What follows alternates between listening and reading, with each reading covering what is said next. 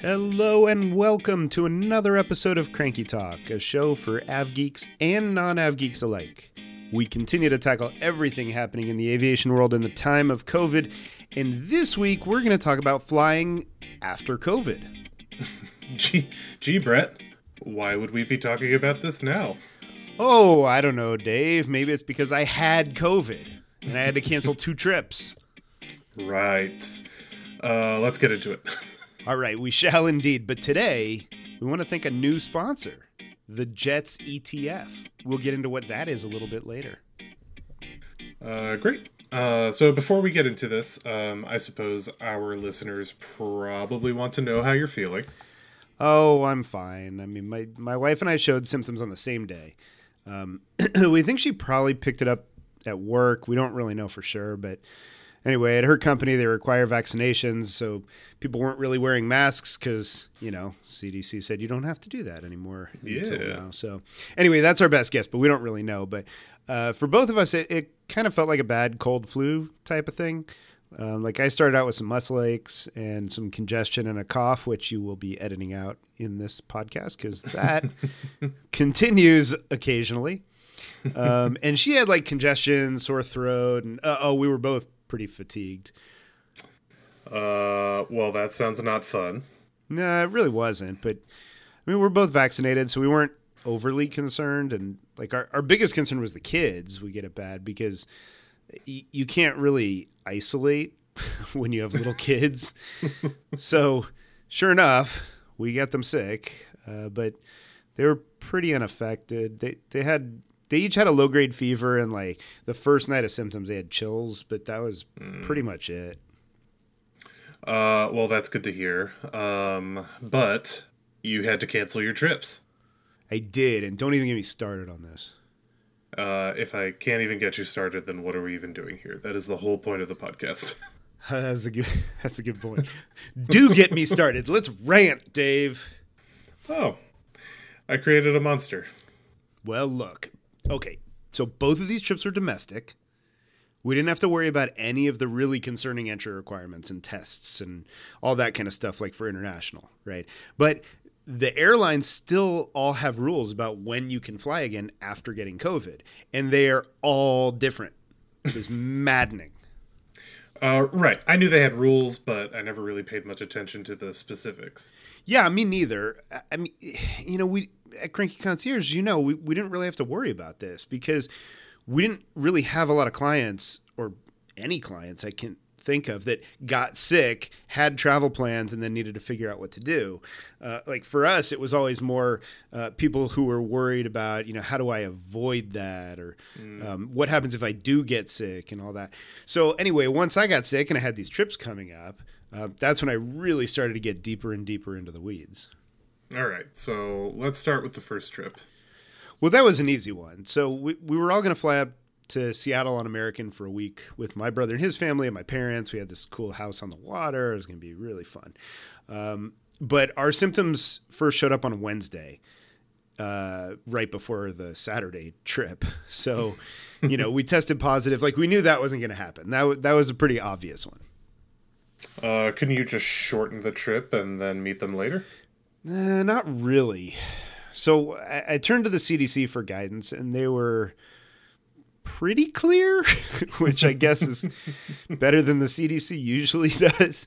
But what the CDC says is if you aren't immunocompromised and you don't have a severe case, you're not in the hospital, then you need to isolate for 10 days from the onset of your symptoms.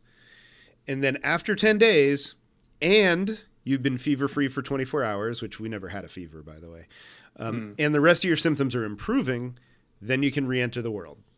So put a link in the show notes for those who want to read it to that document from the CDC. Yeah, so 10 days would have basically wiped out your whole trip. But you said you had to cancel a second trip?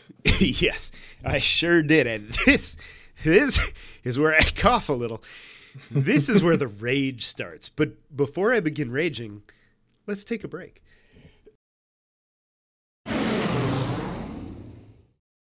This week's podcast sponsor is the U.S. Global Jets ETF, ticker JETS,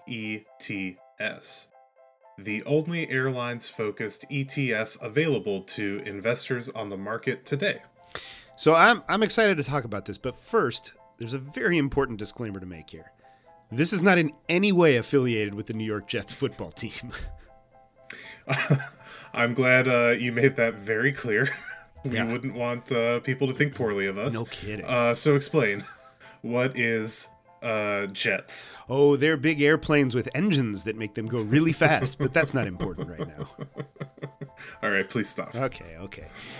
Jets seems like it was designed with Cranky Talk listeners in mind. It's an exchange-traded fund, which invests in publicly traded airlines from all over the world, not just those in the U.S., but also in countries like Canada, Japan, Brazil, Australia, and more. So instead of buying stocks in American, this would let me invest in a whole bunch of airlines? Yeah, and more. Jets is also diversified in other sectors of commercial air travel, including aircraft manufacturers, airport services companies, and online travel agencies. That way, investors are getting pretty broad exposure to the global airline industry, which is still trying to come out of the pandemic. Well, that's a gentle way of saying that. Last year, at the start of the health crisis, Jets saw a surprising amount of inflows from investors seeking exposure to hard-hit industries. Although airline stocks have recovered quite a lot since then, they've yet to hit their pre-pandemic highs, meaning there could still be time to participate. We invite you to check out Jets by visiting their website, jetsetf.com. And now Brett will read a long disclosure as required by the legal people. Please consider carefully a fund's investment objectives, risks, charges, and expenses. For this and other important information, obtain a statutory and summary prospectus for Jets by visiting jetsetf.com. Read it carefully before investing. Distributed by Quasar Distributors, LLC. U.S. Global Investors is the investment advisor to Jets. Investing involves risk, including the possible loss of principal. Shares of any ETF are bought and sold at market price, not NAV. May trade at a discount or premium to NAV and are not individually redeemed from the funds. Brokerage commissions will apply. The fund is non-diversified. It may concentrate more of its assets in a specific industry and a smaller number of issuers than diversified funds. Therefore, it may be subject to greater risks and fluctuations than a portfolio representing a broader range of industries and issuers.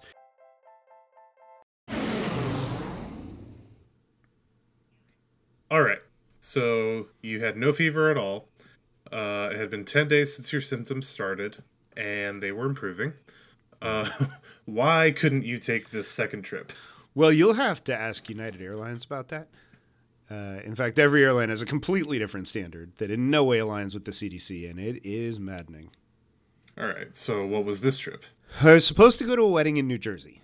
My flight out was on United, and it was 2 weeks after the onset of my symptoms, so it should have been fine, right? But it wasn't. So United has an absurdly draconian policy on when you're allowed to travel again. It's really hard to even find the policy, but click on the link in the show notes, then scroll down to the FAQ, and click on what does the ready-to-fly checklist entail, and then you'll find it.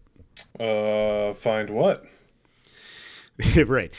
Well, every single person who flies United has to fill out a health declaration at check-in, this ready-to-fly checklist.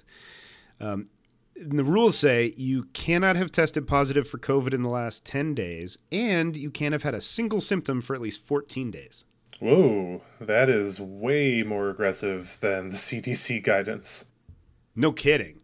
I mean, I should have been able to travel by Saturday, August 7th, but here I am with a lingering occasional cough and still a little bit of congestion. Once that clears up, then I'd have to wait 2 weeks before United will let me on the airplane. That is nonsense. And it's the kind of thing that scares travelers into not wanting to travel. I mean, imagine if I tested positive while on my trip. I'd probably be stuck in New Jersey for a month if I follow United rules, and that's not fair at all to anyone. Okay. Couldn't you just lie? Yeah, I could. I imagine a whole lot of people are doing that right now. Just look at any flight leaving Florida. I'm sure. But I'm not a rule breaker, Dave, especially when it comes to air travel. And also, I do still have this occasional cough, right? So who's to say someone's not going to kick me off the airplane just because they hear this occasional cough? I didn't want to risk it. All right, always a stickler, never a rebel. I'm sure you were super cool in high school with your rule book and airline timetables. Never claimed to be. Just want to make that point here. But this policy is off the rails. And I reached out to United and I asked them, why aren't you aligned with CDC?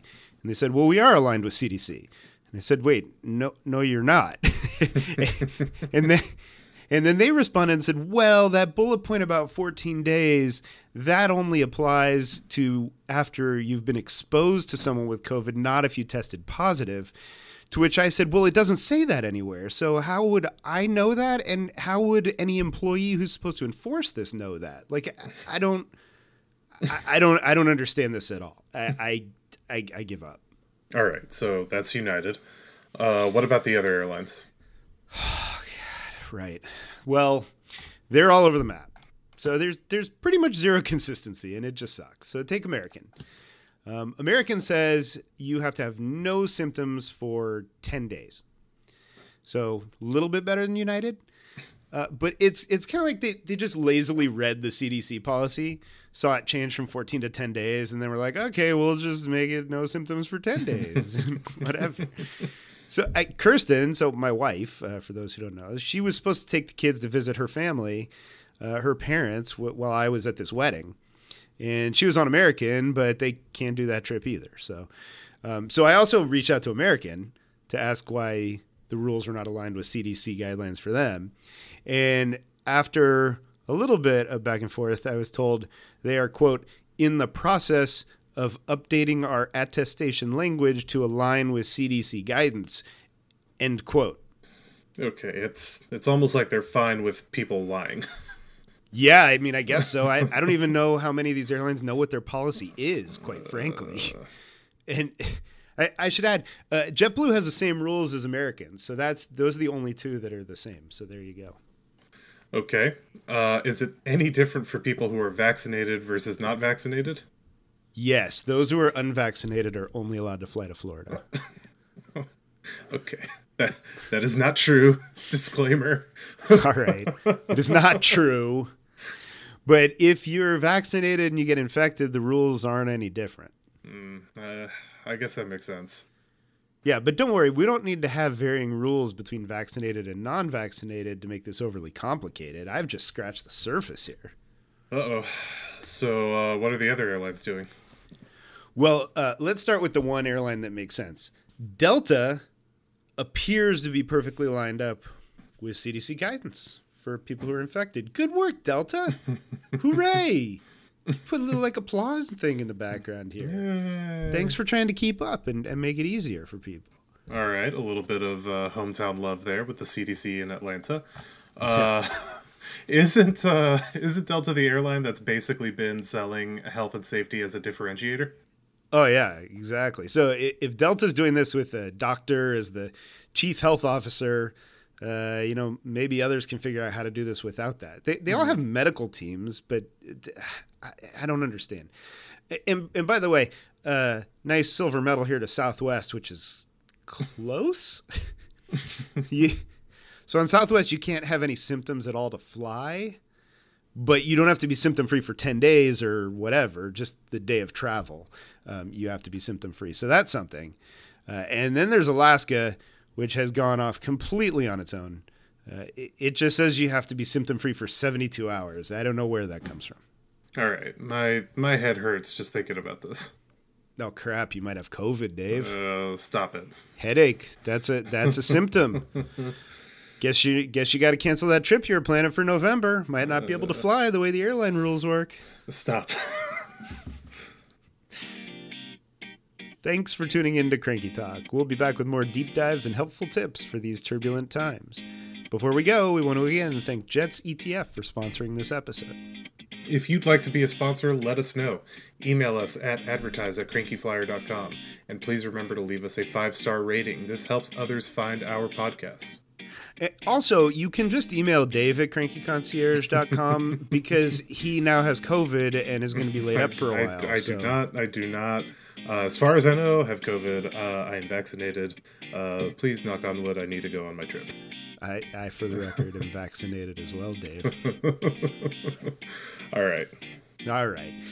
If you have suggestions for what you'd like us to cover in a future show, let us know via email at info@crankyconcierge.com, or you can find us on Twitter or Facebook at Cranky Concierge.